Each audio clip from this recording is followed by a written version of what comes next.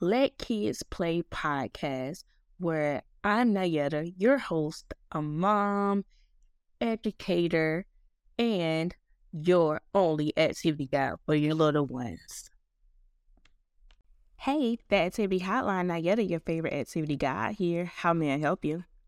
Hey, Miss Johnson. Really? Congratulations on your new position. What? They let you work from home now? Oh, I would love that for you all. Of course, I could give you some tips for working at home with your toddler. Okay, so first you need to have a designated space for your little ones to play. Like safely play, of course. Like either in front of your work area or get them like for the baby, get like a playpen.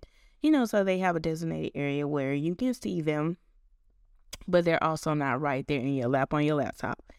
And then so too, you'll need plenty of toys and books that interest them in that designated area. Like I'm talking about their favorite things to grab. And then, some simple things to do while you work. Like make sure in between your breaks you can set up something for them to scribble on, your toddler, sort colors if you have the baby. Like my toddler loves trains. So he could put together like his wooden train set. While working, just little things like that. Okay, so just the toddler, the baby won't be there. Okay, well, you can also 3 play music. Y'all can sing together if you can in between the calls.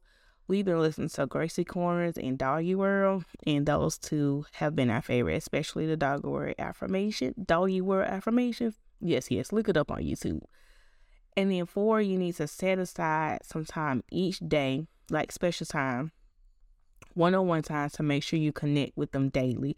Like you can be present every day, but your child may still feel as if you're absent, if that makes sense. Like you have to give them your undivided attention each day after you get off work to make sure you're still building that connection with them. You could do like I love you rituals, or just sit there, y'all cuddle, give them a hug, go to the park, just something to connect with them. And then 5, make sure you prep all the snacks and the drinks and that they're close by.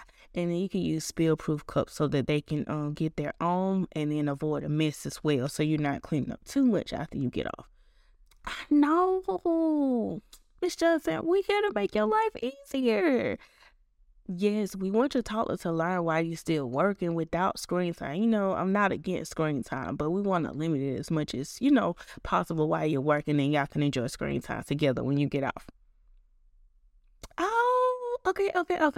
Okay, so one last thing is to help them like work on building their boundaries in activity time. Set a timer while they're in that designated area for them to work on different activities. Have you heard of the Activity Playhouse?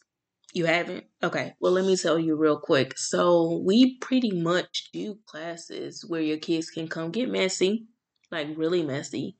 And guess what? We clean up the mess for you. So if you haven't heard about our classes, make sure you go to theactivityplayhouse.com and sign up so you don't have to clean their mess.